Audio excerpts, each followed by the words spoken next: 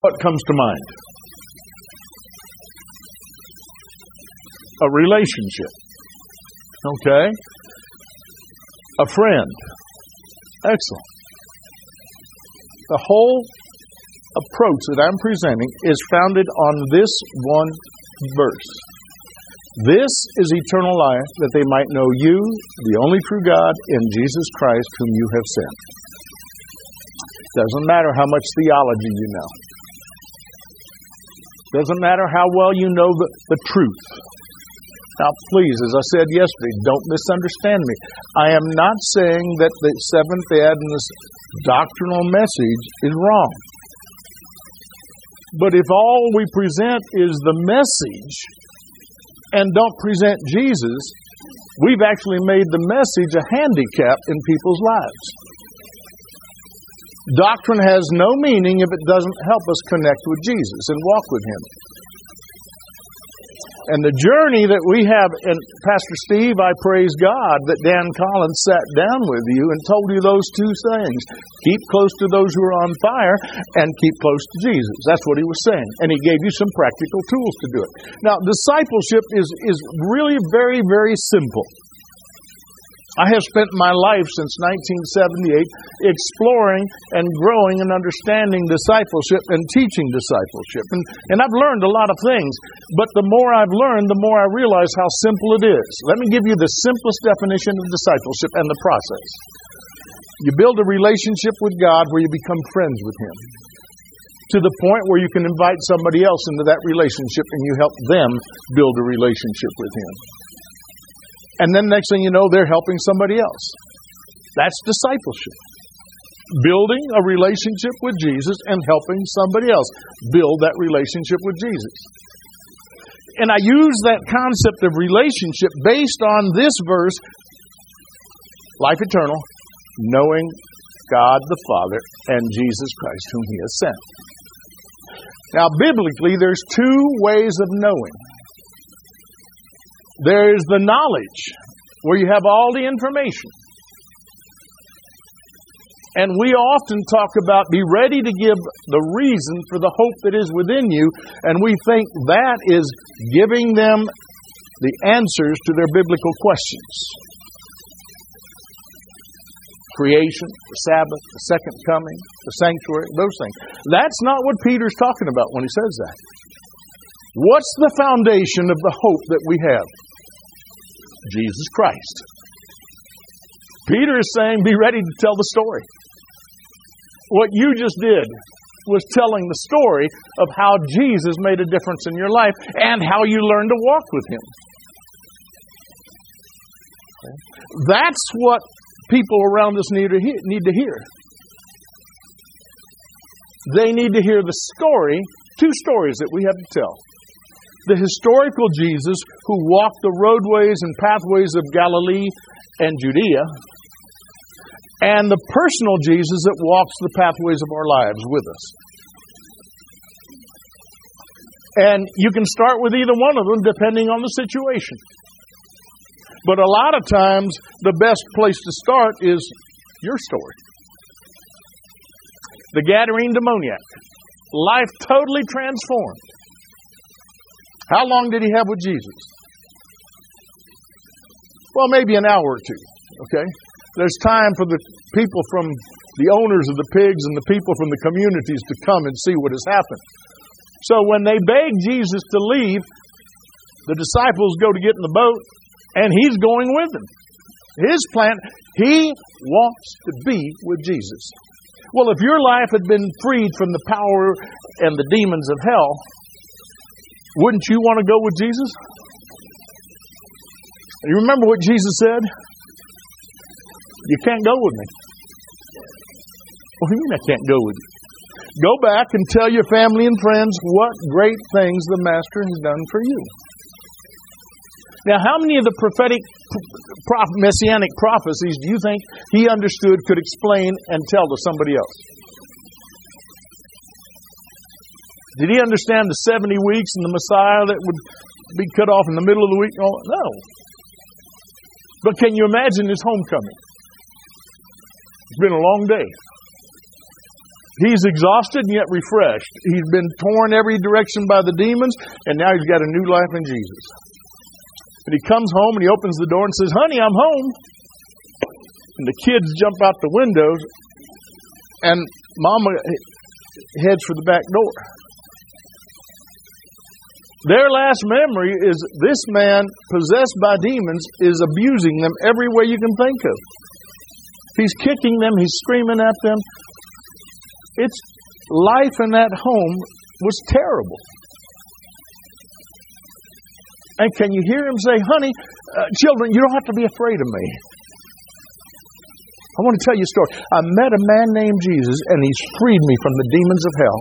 I'll never kick you again. I'll never beat you. I'll never curse you. I'll never scream at you. I've met Jesus, and I'm a new person." Can you imagine that reunion?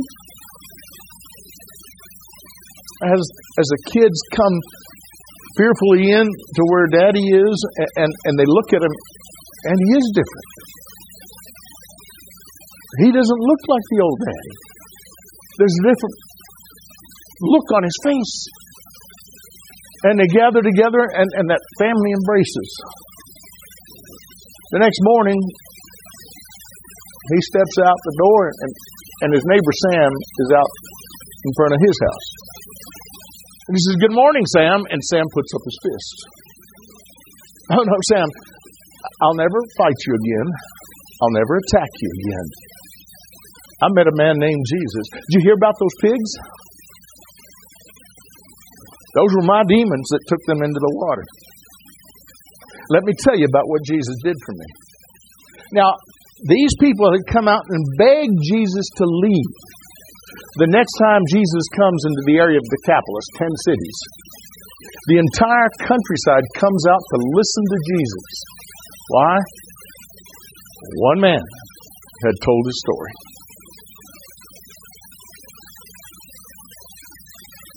It really is that simple, folks. Information doesn't change lives. Relationships change lives. And so what we want to talk about today is understand that it's all about relationships and walking with Jesus. Now, I have a pastoral friend of mine who just retired a year or two ago. And we were in a conversation a few months ago. And he said, "Ben, I don't know that I understand this whole thing about relationships. Especially a relationship," he's talking about relationship with God, with Jesus. He says, "I'm more cognitive. I talk and I think about information, understanding Scripture and teaching people Scripture. I don't know where to start when you talk about a relationship with Jesus. I don't know that I will ever have a relationship with Jesus." He says, "That's not the way my brain works." And I said, "What do you mean? How did you build a relationship with your wife?" I'll guarantee you his relationship with his wife wasn't all cognitive. You see, when Adam knew Eve, it wasn't shaking hands and saying good morning. The result is a new life. She conceived and bore a child. And so Scripture talks about knowing information, but it also talks about a knowing experience, relationship, where you know the other person. Now, there are marriages, and Mary and I have worked with marriages that have tried to live together for 20 or 30 years and never known each other because they don't listen to each other's hearts. And our home changed. Remember yesterday I confessed I'm a workaholic, perfectionist Pharisee? That carried over into, there were many times when I was working as a pastor, anywhere from, my average week was 85 to 90 or 95 hours a week. And my heavy weeks could be 110. So I didn't have time for my children. And when I was in the conference office, then I had a good excuse because I was across visiting a pastor or visiting a church over yonder. And our home struggled and suffered. Our children suffered. At one point, when we were in the Upper Columbia Conference, our children were asking Mary, "Mommy, Are you and Daddy going to get a divorce? Now, that was never an option. It was not in our vocabulary. But that was a wake-up call for me. And we entered a whole new phase of our relationship. I loved Mary dearly at that point.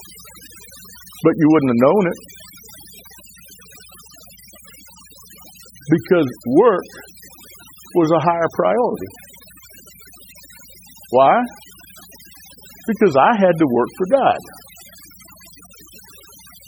And remember my life commandment, you can do better? So I always got to do more. And I'm a perfectionistic, workaholic Pharisee. That's my default mode. And God had to change our relationship and change me.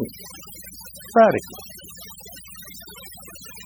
And years later, our son, who at that time was 12 years old, would tell about the night our home changed, when after Mary and I had asked forgiveness of each other and surrendered each other to God, quit trying to change each other. By the way, if you don't like what your spouse is like today, don't blame her or him. You've been working for years trying to change them. And it's been working. Just not the way you wanted it to. Okay.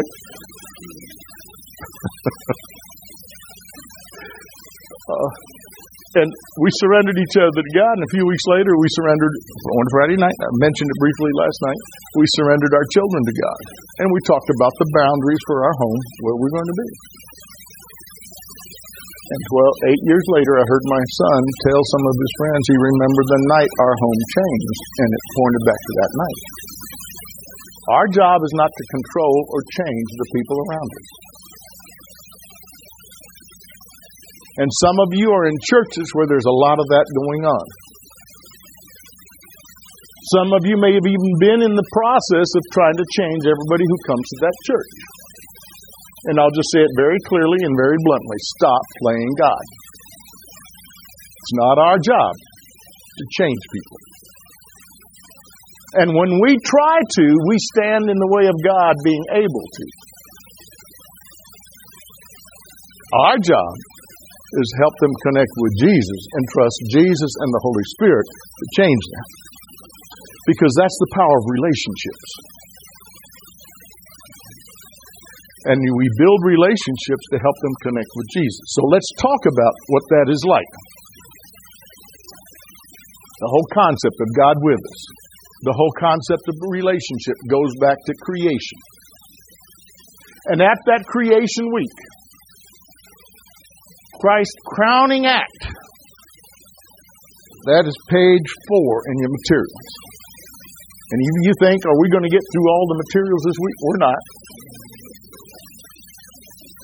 We'll talk about, and I'll point you out some things that you can study at home.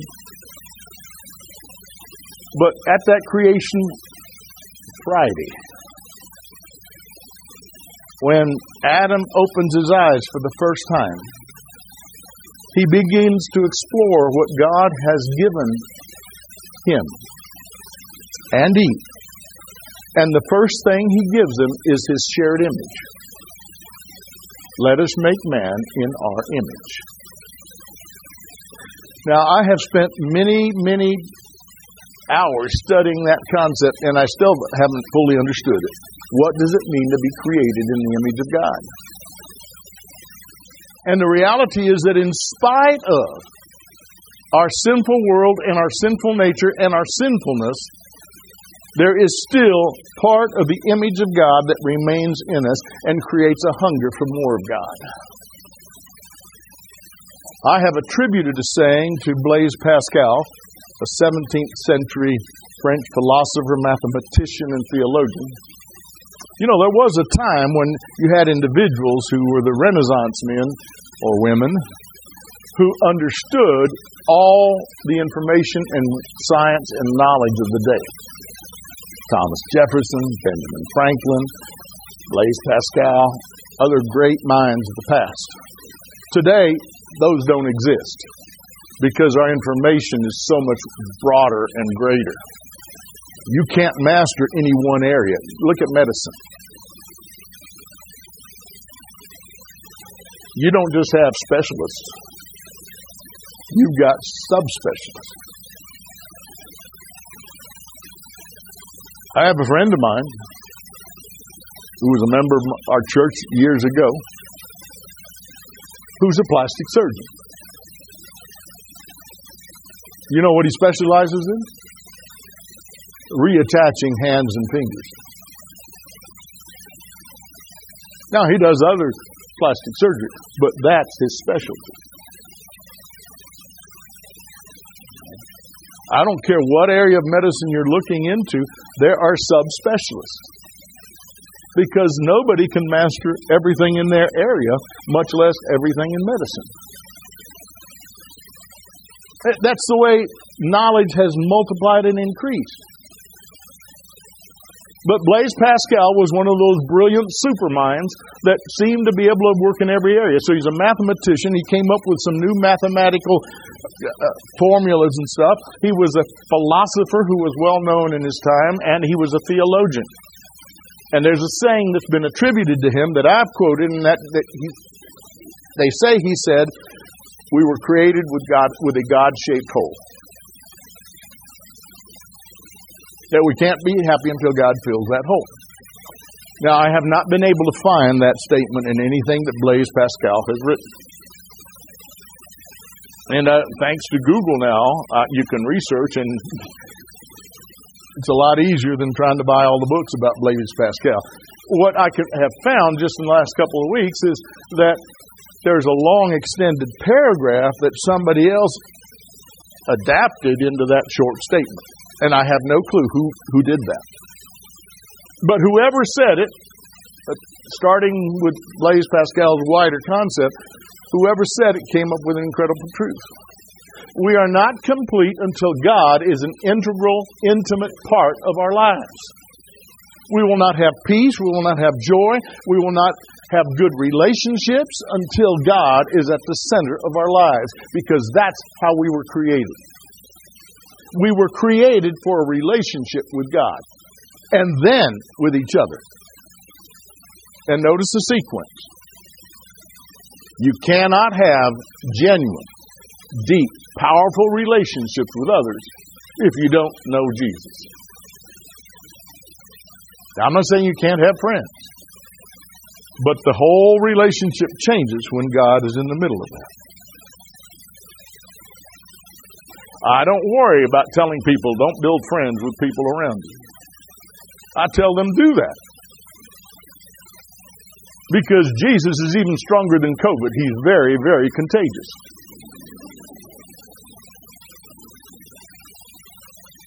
And if you have this relationship with Jesus, it's going to come through.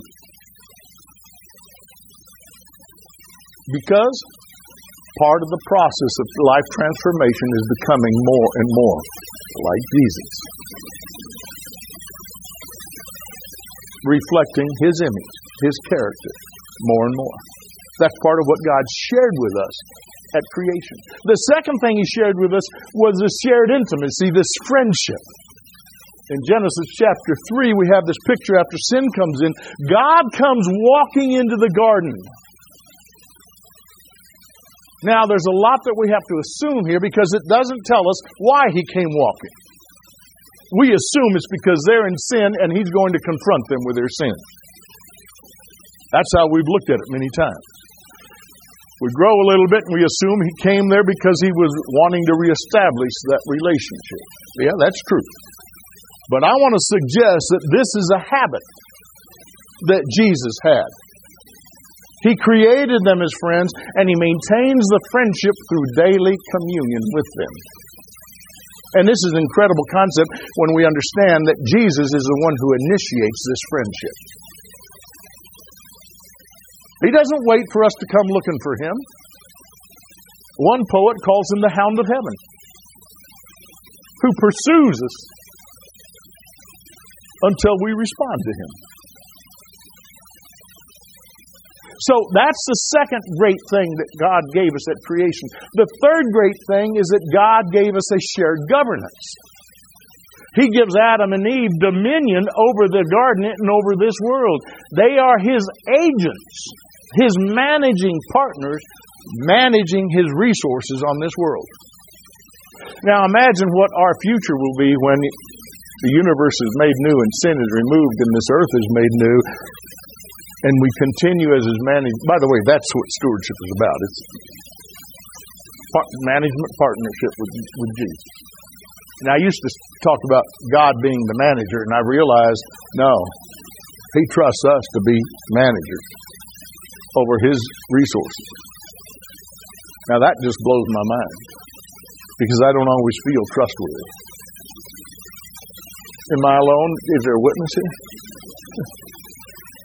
And that's the amazing thing. He can trust me, not because of me, but because He knows what He's doing in me. And this is the incredible partnership that began in Eden and continues today. In all of life is that partnership.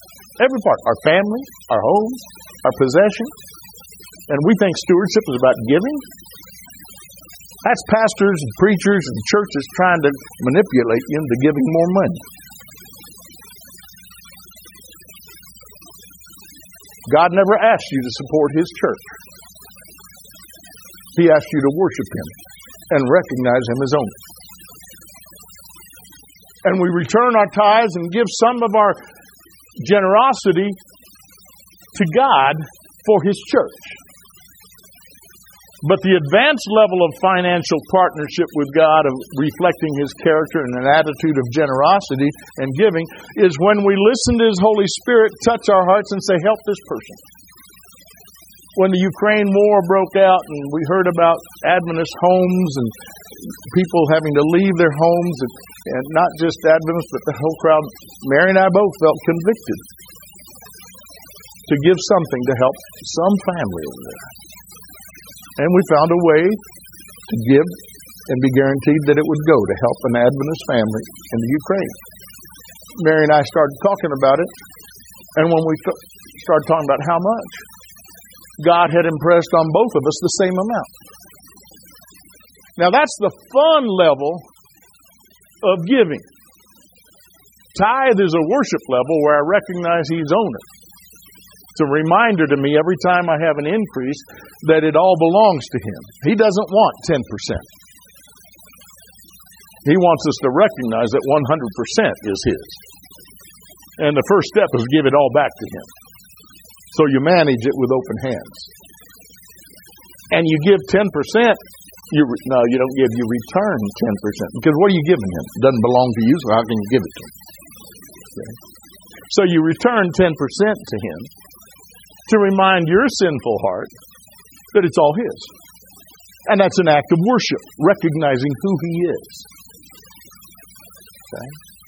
So God doesn't ask you to support His church. He could support His church any way He wanted to. He could make it so every time they started digging the trenches for the foundations of a new church structure, you hit gold or diamonds so that it paid for the whole building. And we would be the ones that would suffer, because it would be His church, not our church. That building belongs to us, and that us is not just a plural us, it's a one us, where we are one with Jesus and each other in what we call the body of Christ. That church doesn't belong to you, it belongs to the body. But when you're part of that body, it's our church. I was just reading something this morning. There's 3 places in Scripture where there's a combination where more than one becomes one. One is the Trinity, the Father, Son, and Holy Spirit. The other one is the marriage, where the two become one flesh. God, husband, wife, one flesh. The other one is where God takes a whole crowd of people, connects them to Jesus Christ, calls them out of their lives to be connected to Him and to each other, and we become one body. And when we begin to understand that, it changes how we do church. You see, it's all about this relationship, this friendship with each other, with God, and this dominion, this shared governance. That means you and I have responsibility for managing God's resources. We don't have responsibility for managing or trying to control each other. Because there's only one head to that body. And Jesus has never abdicated his position as the head. He has never separated himself from his body. Does that make sense? The fourth thing God gave us was the shared dependence. Interdependence. Where He is part of and dependent upon us. I've talked about that and how incredibly mind-blowing that is. And in fact, I've had pastors arguing, God can't be dependent upon me because He's self-reliant.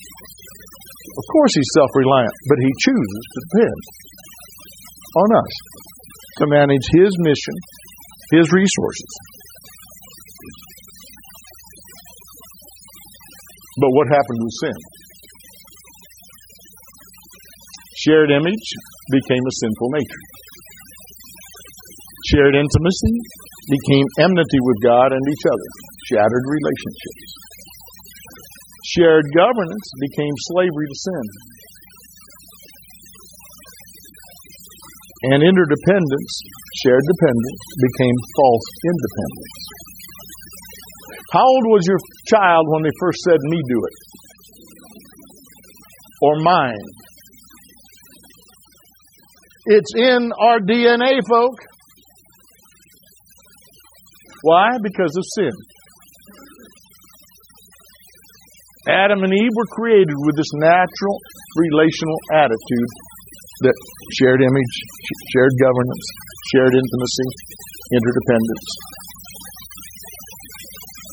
Sin destroyed that. And redemption is the process of restoring that relationship. And one day we won't have to worry about the sinful nature. But let me tell you something. That sinful nature doesn't have to define you. That's what Paul writes about. Romans 6. If we're in Christ, if we've been baptized in Christ, we've been buried with Him in His death and raised in His life. We are dead to sin. And so in verse 11 he says, count yourself, or King James says, reckon yourself, good Southern translation. Reckon yourself dead to sin but alive to God. Think of yourself as dead to sin but alive to God. And in Romans 7, the next chapter, as Paul struggles with what he wants to do and what he doesn't do, and what he doesn't want to do and what he does, and he talks about, oh, miserable wretch, who can save me from this? In verse 17 and verse 20, he says, so when I do what I don't want to do, it is no longer I who does it, but sin that dwells within me. And he's not schizophrenic.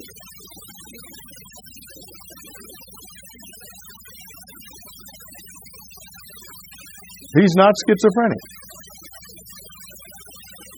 You know, when I finally understood it, and I shared it with you yesterday, I realized Paul is saying, don't let your sinful nature define who you are. Don't let your struggle with sin define who you are. Let Jesus define who you are. And then, let who you are transform your struggle with sin. You were not created to fight against sin. If God had intended you to struggle against sin, He would have given you the equipment, the knowledge, and the power to fight against sin. He didn't do that. First of all, He doesn't need to. Jesus already won that war and that battle on Calvary. And when we try to fight against sin, not only are we doing something we're not equipped to do, we're trying to take His place. It's what we accept by faith, this new life in Jesus, and our job is to learn to live out who we are, not to try to get there. Because, as Romans 6 says, if we have accepted Christ, we have been baptized into His death and raised into His life. When you accept Jesus, you're already there.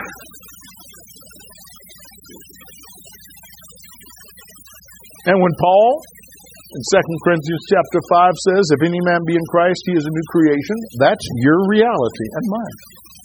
And we'll come back to that. Okay? So, God promised a solution right there in the garden. Genesis 3:15, the first expression of the gospel. It's going to be a painful process. It's going to be harder for the woman. It's going to be harder for the man. But God's going to take care of the problem. He's going to crush the head of the serpent. Isn't it interesting that Genesis starts out with the gospel as soon as sin comes in?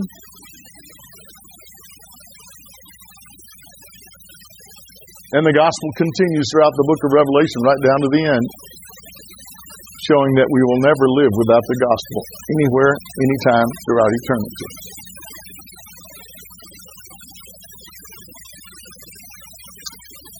Jesus joined our journey. And the picture that John presents in John chapter 1, verses 1 through 14, in the beginning was the Word, and the Word was with God, and the Word was God. Nothing was created without the Word. In Him all things were created, etc. Climaxes with verse 14. And the Word became flesh and dwelt among us. He became one of us. Max Lucado states it this way: God moved into our neighborhood. The term there is tabernacled with us. That's the same term that is used to describe the Old Testament tabernacle, except in verb form. He pitched His tent with us. He became part of our journey together.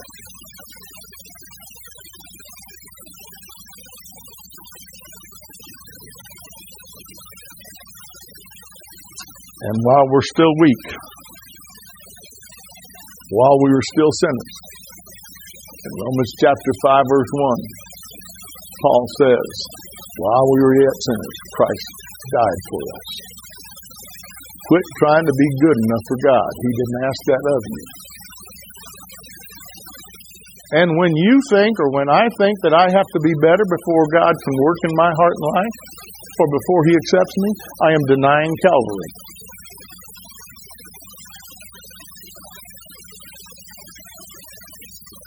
So we realize that right now, in Jesus, we have life. Sounds like 1 John 5:12, doesn't it? Look at the biblical examples. I'm going to walk through these very quickly. Adam and Eve began life in a relationship with God. Enoch maintained a personal walk with God. Noah's relationship with God led to God using him to save humanity. God established agreements or covenants with Abraham, his friend. We look at the list of the greats in Hebrews 11. Have you read Hebrews 11 lately? You remember the stories of these people? If I was going to make a list of true followers of God who really knew God, I wouldn't have put all those people in that list. And if I was God and was able to choose my ancestry, my human ancestry, I wouldn't have put all the names that are in Matthew chapter 1. Especially the women that are in there. That's nothing against women. It's just recognize what kind of women are they. I mean, Tamar, a daughter-in-law who's frustrated because the father-in-law is not following what he's supposed to do when her husband dies. So she dresses up as a prostitute and puts a tent up where he's going to come by. And he goes into her. This godly patriarch. Okay? And he doesn't have any cash with him, and that wasn't the day of credit cards. So she said, well, give me a couple of things of your possessions, and then when you send the payment in an animal, I'll return it. And as soon as he's around the bend in the trail, she collapses the tent, goes away. He sends the servant. There's no prostitute in that area. Nobody knows of such a prostitute. And then daughter-in-law becomes obviously pregnant.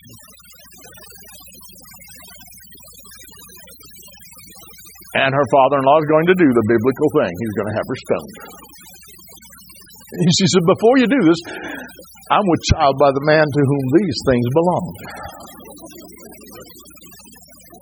I mean, you think some of our politicians have problems when their secrets are revealed? Here's the spiritual leader of the tribe, of the family. And he says, she's more honest, has better integrity than I have. Tamar. And then the Moabitess. Bathsheba. We never talk about Solomon. He's the king. Did she even have the option to resist the invitation to the palace? Oh, not in that culture. But Jesus is choosing his ancestors, and he chooses people so that nobody can ever say, you don't understand me. I grew up on the other side of the tracks. You don't understand my background. And Jesus says to us, you ain't seen nothing yet. Check out my great-great-grandmothers.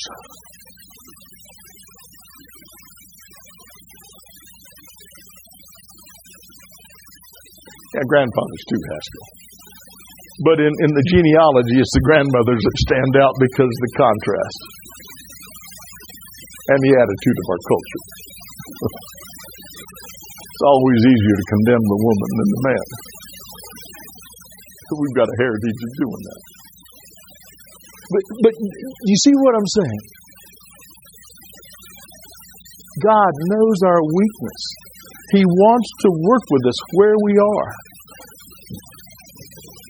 And so we have this incredible picture where we can learn from these biblical examples. Adam and Eve began life in a relationship with God. Enoch maintained a personal walk with God. One little girl went to Sabbath school. Her mother was sick. Went to Sabbath school. And when she came home, her mother said, well, what did you learn about? I learned about a man named Enoch. Well, what did you learn? Well, he was a friend with God. Well, how did that work? Well, every day he and God took a walk together. And after walking together for a while, God would say, well, it's time that we go back home. And Enoch would turn around and go to his home, and God would go to his home. Until one day they walked so far, God said, don't worry about going back home. Just come home with me.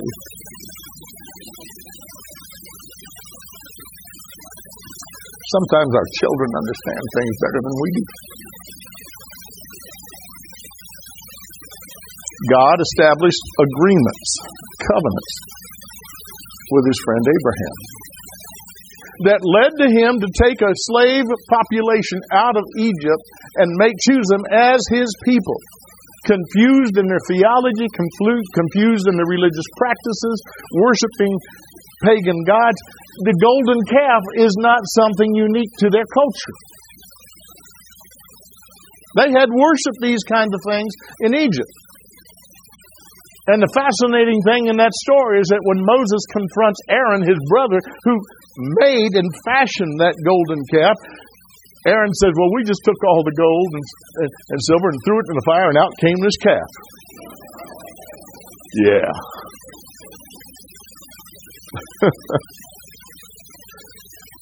Isn't it amazing how sin helps us deny our responsibility? But here, God makes these promises, and he brings these sinful people out of Egypt, not because of what they've done or who they are, but because of who Abraham was and his promise to their ancestor Abraham.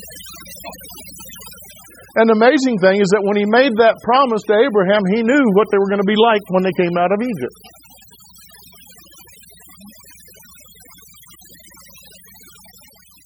And Moses should have known what they were going to be like because he'd written the story. But he still gets frustrated. Wouldn't you? I'll give you a little secret. I don't know a pastor on earth who hasn't been frustrated with his church at one point or another. And I don't know a church who hasn't been frustrated with their pastor at one point or another. One man told me early on in my ministry, and I thought it was something unique, but since then I've heard it dozens of times. When a pastor comes to a church, he makes everybody happy. Some when he comes and some when he goes. Or when she comes or she goes. Why? Because we're human. And one of the reasons we have so much struggle in our church is it's about us instead of about Him. And the church is not about our relationships. It's about our relationships with Him and His relationship with us individually and as a group. And if that's not happening, you're not a church. You're just a club. Fighting over the rules. And over the membership fees. Okay? So, look at the list of grace in Hebrews. God calls us friends.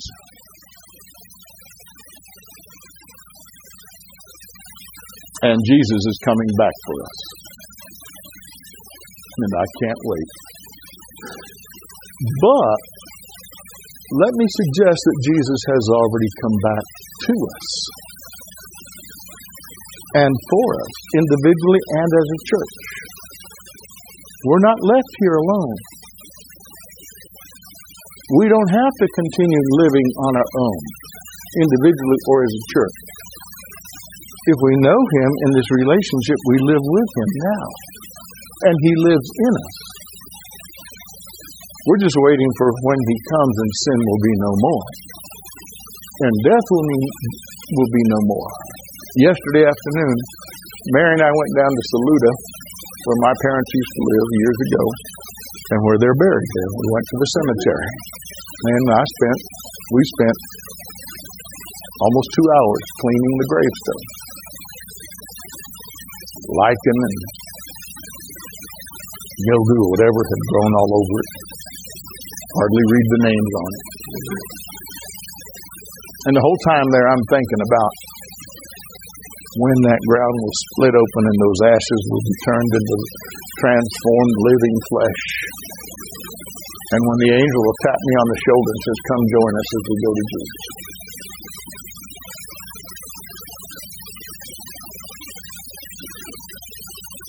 In the meantime, I want to enjoy my relationship with the God that my father and mother love.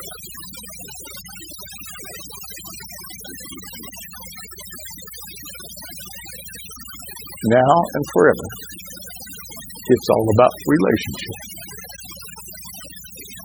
From creation throughout the ceaseless late ages of eternity, it will be about relationship. And you can have the right relationship without knowing all the right information. And part of growing in that relationship is discovering new insights and new information about Jesus and about our walk with Him. So, we can learn from these witnesses. We are designed to be friends with God. Jesus came to restore the sin-shattered friendship with God. The Christian life is a daily adventure when we live and walk with Jesus. Did you see the word there? Did you hear the word adventure? If you're bored with your Christian life, your church relationship, there's something missing. Because the journey with Jesus is a daily adventure. And that's the most exciting thing about the relationship with Jesus. Every day you can wake up looking forward to something new with Him. Every day. I've already had my something new this morning. I was reading a book. And it told me what I shared with you about there's 3 places where that oneness appears. The Trinity, the church, the marriage.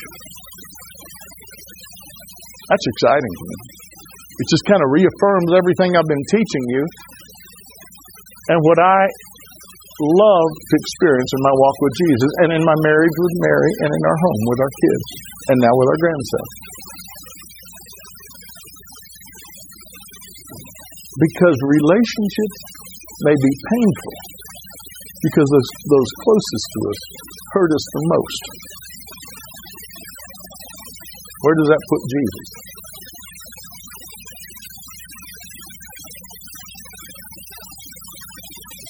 But don't forget, He rejoices over us too. Zephaniah 3:17, He rejoices over us with singing. We'll talk about more on that later. So, I want to just briefly introduce you to the concept about relational Bible reading. And I have to tell you a quick story. I'm on a flight from Los Angeles to Guadalajara, Mexico. It's Christmas time. I'd flown from Washington, D.C. to L.A. on United, had checked in my baggage and everything else, had boarding passes with Mexican Airlines, Aerolíneas Mexicanas. And I get there, and this was before 9/11 and the whole issue of TSA and everything. And the last place you want to go on a plane at Christmas time is to Mexico.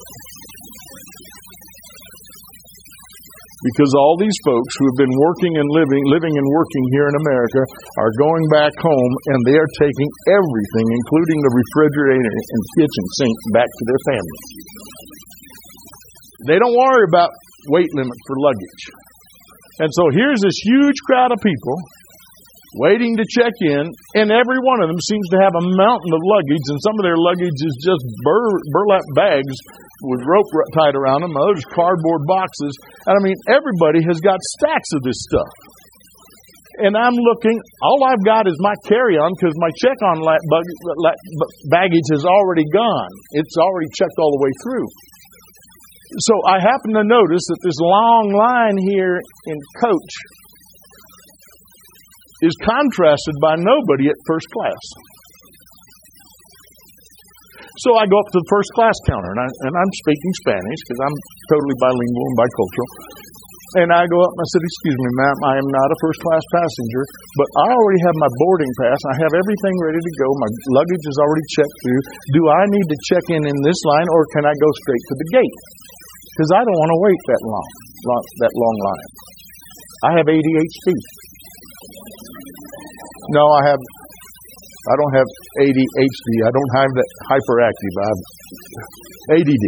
That's all I've got is the ADD, because the hyperactive I've outgrown or outaged. Use whatever term you want to use. But anyway, the last thing, in fact, just yesterday or the day before, Mary was saying, "Can't you just sit still and do nothing?" I said, "No." My teachers in grade school would ask my parents, "Does Benny ever walk anywhere?" Now, my knees and joints don't allow me to keep up that pace anymore. But if I got up to get a book from the back shelves in the room, I got up from my desk and ran back there, got the book, and ran back to my desk. They didn't diagnose me with that until I was an adult. Then it explained why I've never been able to sit still in church. Good thing I'm a pastor and usually preach. When we first got married and we'd go to church together, if I wasn't preaching, she'd look at me and say, "Can't you sit still?" No. And when we were at Andrews, we went to the Dewajak Church, and our little 2-year-old and 3-year-old, she grew to be 3 while we were there, daughter couldn't sit still in church either. And right behind us is this couple with this beautiful little girl, just about the same age. She'd come in and sit down there and be perfectly still throughout the whole service. And Mama thought we were terrible parents because we couldn't get our daughter to sit still. 2 years later, we get a letter of apology from Mama saying, "I thought you were terrible parents until we had another child."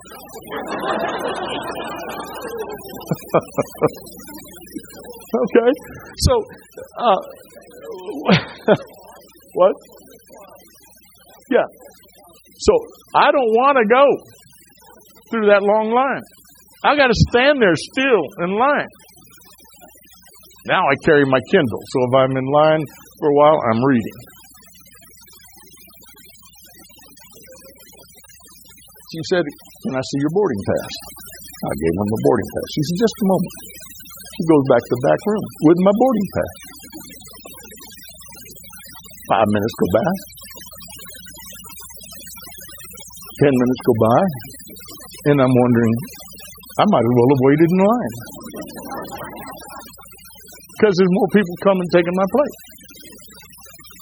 And finally she comes out and says, "Mr. Maxson, thank you for your patience.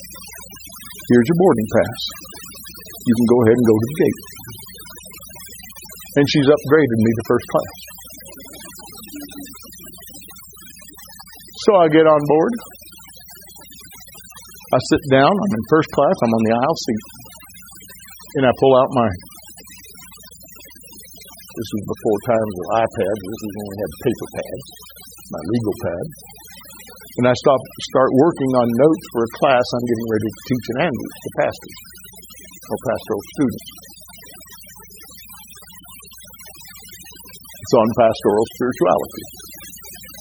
And I'm outlining stuff I'm going to be presenting. A gentleman comes, and I get up, let him take the window seat, sit back down, and I continue writing. Remember, ADHD, I've got to be busy. I greet him, I introduce myself, go back to my material. When they close the door and they tell us we have to put the tray tables up, I then turn to him and we start a conversation. And he's a Mexican who owns a business, this will date it, where his factory is down in Guadalajara. He lives and has his sales offices in Los Angeles. His production factories are in Guadalajara. And they produce cassette tapes and CDs. They've just started producing CDs. And he looks at me and he says, "What do you do? Are you a pastor or a professor or what?" Because he'd seen and evidently looked at some of what I was writing. I said, "Well, you're right. I'm both. I'm a pastor. I also teach pastoral students." He said, "Well, I wondered what you were writing there." And I tell him it's about a class on knowing and walking with God. He said, "I'd love to have a relationship with Jesus, with God." He said, "I've got a good friend of mine that we grew up together and he's a priest and I can't trust him. I don't trust any priest. So I can't go to anybody and get my sins forgiven. This friend of mine betrayed me and I don't trust any priest because of that." Like one of my church members in Paradise came up to me after I'd been there about 3 months and he said, "Pastor, I don't trust you." I said, "That's fine. I don't trust you either." And he looked at me kind of funny. He said, "I don't trust any pastor. I've dealt with too many pastors and preachers over my life." I said, "I understand." And we became good friends anyway. Only problem I had is he carried a weapon. And as he got older, I began to question his judgment about when he should pull it and use it. And his family had the same concerns, and they finally moved in and took all his weapons away because they didn't trust him either. But I said, "Don't worry about it." He said, I'm talking back on the plane now. He says, "What do you mean don't worry about it?" I said, "You don't have to go to a priest." He said, "You don't?" I said, "No, you can go straight to God." He said, "What?" And so I gave him the Spanish translation of 1 John 1:9. "If we confess our sins, he is faithful and just to forgive us our sins and to cleanse us from all unrighteousness." He says, "You mean I can go straight to God?" I said, "Absolutely. That's the good news." He says, "How do I do that?" He says, "I need that. I need to know God better. My wife and I are having struggles. In fact, we're even starting to talk about separating and getting a divorce. And I don't want that, but we're not happy together. Can God make a difference?" I said, "Absolutely." He said, "Well, how do I do that?" I said, "You build a relationship with God." He said, "How?" I said, "Start out with reading Scripture. Are you familiar with the Bible?" "Yeah, I know what the Bible is." I said, "Do you have one at home?" "I think I know where it is." I said, "Do you know the difference between the Old Testament and the New Testament?" He said, "Yes, I understand that difference." I said, "Are you familiar enough with the Bible to know there are 4 Gospels, Matthew, Mark, Luke, and John?" He said, yeah, I do know that much. I said, let me tell you how to have a relationship with Jesus.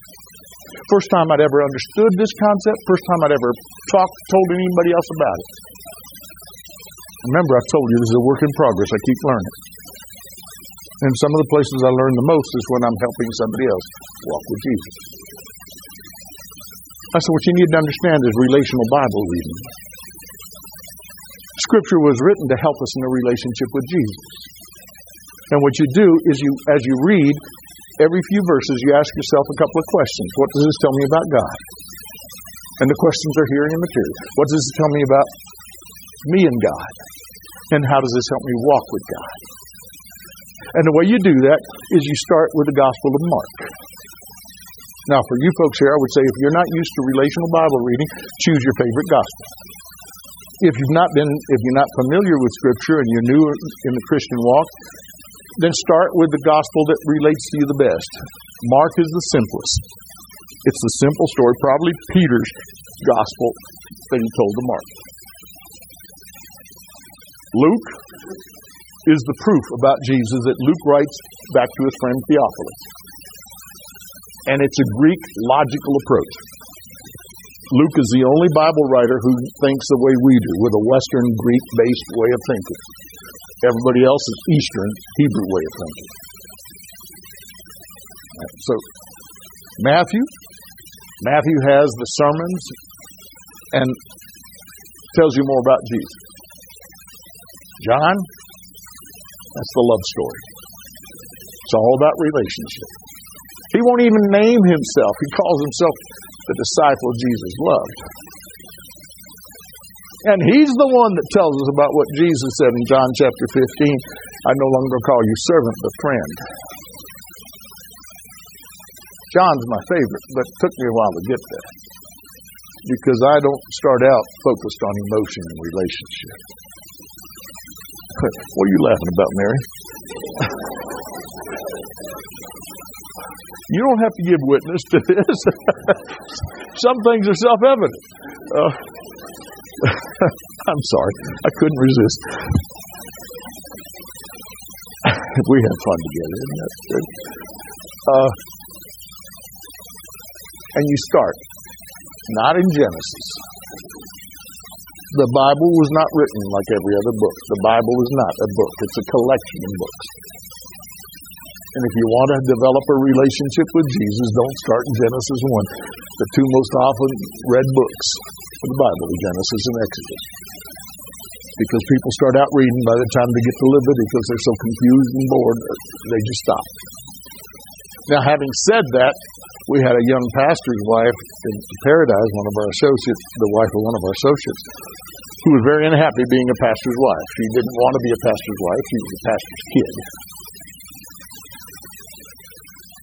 And when she and Milton got together, he wasn't a theology major. He was a computer science major. Okay? So she had it all planned. They got married. He graduated. They got married. And then he received a call in his heart and mind to go into pastoral ministry. And he went back to the seminary. And she's dragging her feet all the way. And he starts being a youth pastor. And she's not happy with God or with him. She didn't want to be a pastor's wife. She was not enjoying being a pastor's wife. Being a pastor's wife is one of the most difficult life experiences you can imagine. And in the book of Deuteronomy, God reached her heart. When I was teaching this one day, she came up to me and she said, Ben, I didn't find Jesus in Matthew, Mark, Luke, or John. I find him in Deuteronomy. Well, you remember the reference there? Yeah, don't worry about that right now. Anyway, I think it's Deuteronomy 17 something, but that's not important. The point is, if you go looking for him, you'll find him, because he said, you shall seek for me and you shall find me when you search for me with all your heart. But it's easier in the gospel stories because it starts with Jesus. And he came to show us the Father. Show us what God is like. And so I said, just start, and I've given you the whole process here. Start in the gospel, Ask those verses, stop and ask God to show you what He wants you to know about Him, and ask those questions. And keep reflecting on Jesus. Start with the last 3 chapters of Matthew, Mark, and Luke, and the last 5 or 6 chapters of John. The story of the cross. Why? Because Jesus said, if I be lifted up, will draw on me. It's the story of the cross that has the greatest attractive power in the life of Jesus. So read through that 3 times, every gospel, the last 3 or 6 chapters, depending on which gospel. 3 times, praying, asking God to help you find them. And when you're through doing that 3 times, the last 3 or 6 chapters, go back to chapter 1 of each of the Gospels and read through the 4 Gospels. Start with whatever one speaks to you. Read through those 3 times with that same prayer, asking those same questions. I will guarantee you that before you get through that process of reflection and reading the story of Jesus, you will know Jesus. Why could I give him that guarantee? Because of what Jesus has promised. If you seek me, you'll find me. And if I be lifted up, I will draw. By the way, when I first got on,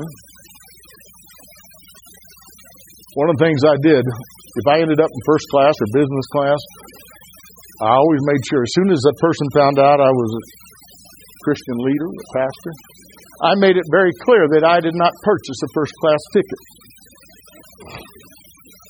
You know why? That I was upgraded either with points or by the airline. So here I'm sitting beside him, and I said, by the way, I didn't buy a first class ticket. They gave it to me. They upgraded me on their own. He said, what do you mean? I said, I have no points with Aerolíneas. I don't even have a membership card with Aerolíneas Mexicanas. I have no points. He said, that's impossible. They never upgrade anybody unless they have points or dollars. I said, well, here I am. So we get to about the time I finish taking him through this whole process, we're getting ready to land. This has been 2 hours of discussing God and Jesus and then that whole process.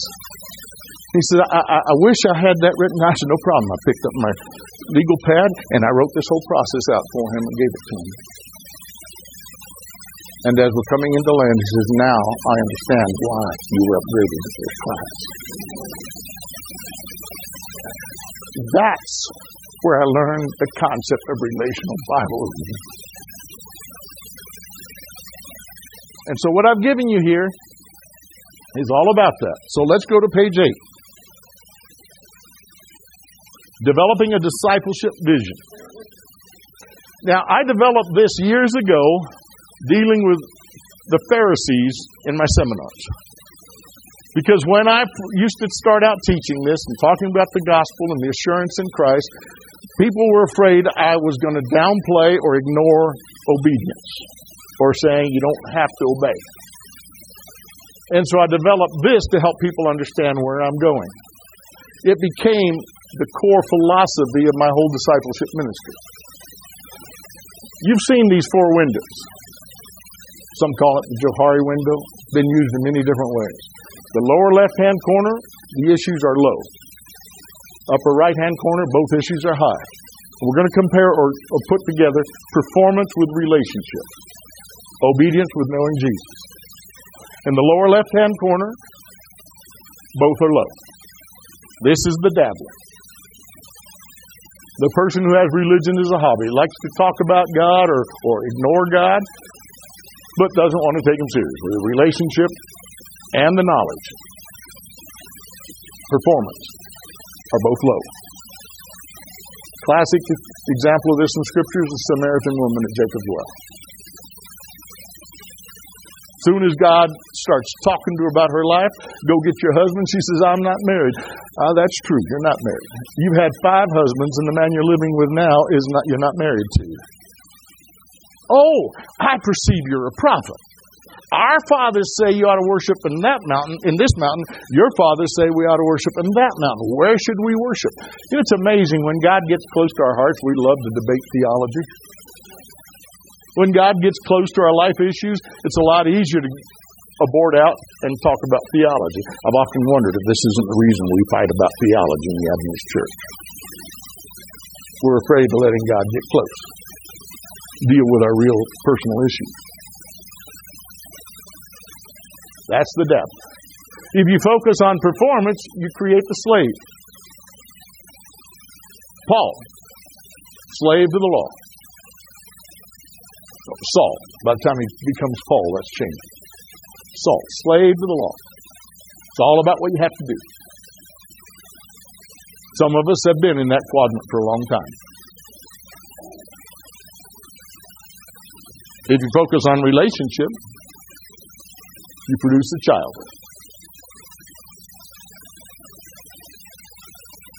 High relationship, low performance.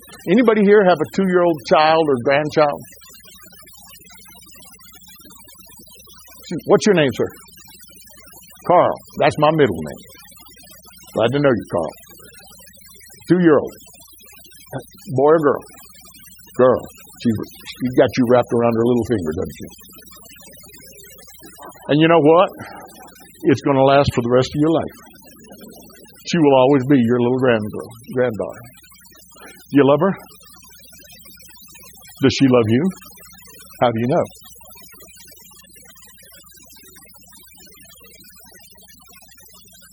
She comes to you, wants to be with you, wants to hug you, wants to sit on your lap. Is she starting to tell you she loves you? A little bit, okay. Look at his face. Tell me he's not got a good relationship with his granddaughter. So let me ask you a question. What's her name, by the way? Her name. Gwen? Oh, Quinn.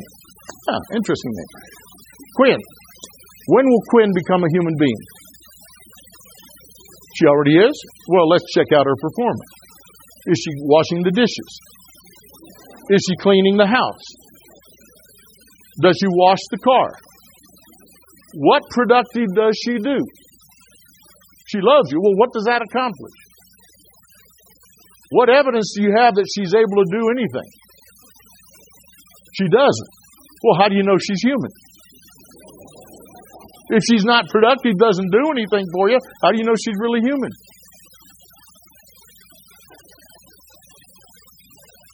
You know her. Well, I know my little dog at home. Call him Choco. He's a little chocolate-colored dachshund. Give me some evidence that will convince me she's a human being. She loves me and smiles. She's in up here they're saying she's in a relationship. Well, my little Choco is in a relationship with me.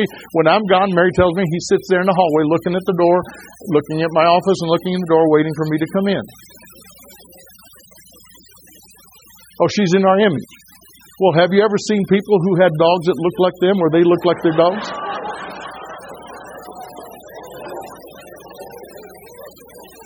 Somebody help Carl out. I've about got him convinced he doesn't have a real human being for a granddaughter. I can't convince you. How can we know that his granddaughter is a human being? She was born of human parents. It's the relationship that defines who she is, not the performance. And isn't that the same in our walk with God? Our identity is defined by who He is and who we are in that relationship with Him, not by our performance. Do you get my point? But we're not happy with either one. Relationship, the child, or the slave. Nor is God. What does He want? He wants the partner friend. High performance, high relationship. That's the growing disciple. That's the growing Christian. So we're not saying forget about obedience. Understand obedience has to come in the right sequence. As we grow in the relationship, our obedience will grow. It's the result of the relationship. Performance in any area of life is the result of the relationship. Information doesn't change you. How many of you know information about health that you're ignoring? Information hasn't changed us. You get my point? And it's the same way in our walk with God. Information doesn't change us. What changes us and transforms us is the relationship. Now, can we move a slave to become a partner friend? Impossible. Because that's the legalist. Focus on performance. And you can't move a legalist to become a partner friend. There's only one cure for the legalist. Why? Because legalism is the worst form of rebellion there is. It says, I don't need God. Me do it. I can do it on my own. It's worse than any other sin you can commit. Trying to be like God in your own strength is the ultimate rebellion.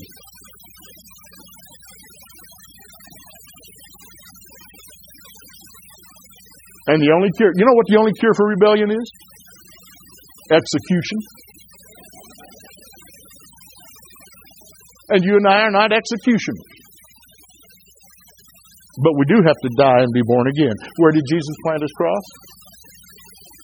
We can grow a child to become partner friend, but the slave and the dabbler both have to be crucified with Christ, born again, except you become as little children. And the way to become little children with Jesus is by dying with Him first. Death has to take place before birth can take place in the spiritual walk. And the sin problem is so constant and persistent in our lives that Paul will say, I die daily. And that is never suicide. You've heard the phrase, we have to die to self. I'm not going to ask the question, ask you to respond to it. But I know I'm looking at a bunch of people who've never died to self because it's not possible. Many of us have been trying to do it for decades. It doesn't work. We can't die to self. It's not possible. But we can be crucified with Christ. And crucifixion is never suicide. Just think about it. You might be able to put the nails in your feet. If you could hold one nail right, you might be able to drive it into the other wrist, into one wrist. But what are you going to do with the other hand? And how are you going to get the cross up? You can't crucify yourself. It's something that Christ does to us, in us, and for us. And once we have died, we are born anew. And we are learning and growing with Jesus because of the relationship with Him. And some of us are down here, dabblers or slaves. Don't worry about it. Look to Jesus. Don't try to fight that. Don't try to get out of that. Just look to Jesus. And as you get to know Him better, and you understand His story better, your story begins. And you'll trust Him. And you'll surrender. And Paul calls it being crucified with Him. And you'll start growing a new life with Him. Infant, baby, small child, growing into a mature partner and friend with Jesus. That's discipleship. That's the adventure that Jesus is inviting every one of us in. But I'll tell you something. The longer you stay in this legalistic slave quadrant, the harder it is to get out of it. And that's why death is the only appropriate description and process. And when we allow people around us to come into the church and be baptized on the basis of information and performance, and they stay in that quadrant, some of them drift back into the dabbler that just plays with God. Some of them walk away because we need to help them understand that once they know Jesus, they need to understand they have been crucified and born unmoved. And we teach them how to grow with Jesus. Little children learning to walk with Jesus. And if you're in that picture somewhere, start where you are and increase the walk with Jesus. Start with relational Bible reading and prayer. Prayer, the opening of the heart to God as to a friend. He is our friend, He's your friend, He's my friend. And He wants to know your heart. Now, He already knows your heart. He wants you to know He knows your heart and loves you anyway. Father, thank you for this time together. Thank you for the opportunity of knowing and walking with Jesus. Fill our hearts with assurance in Christ and teach us how to walk with Him more completely, more fully. Help us remember it's all about life in Jesus. In Jesus' name. Your homework assignment? What's that?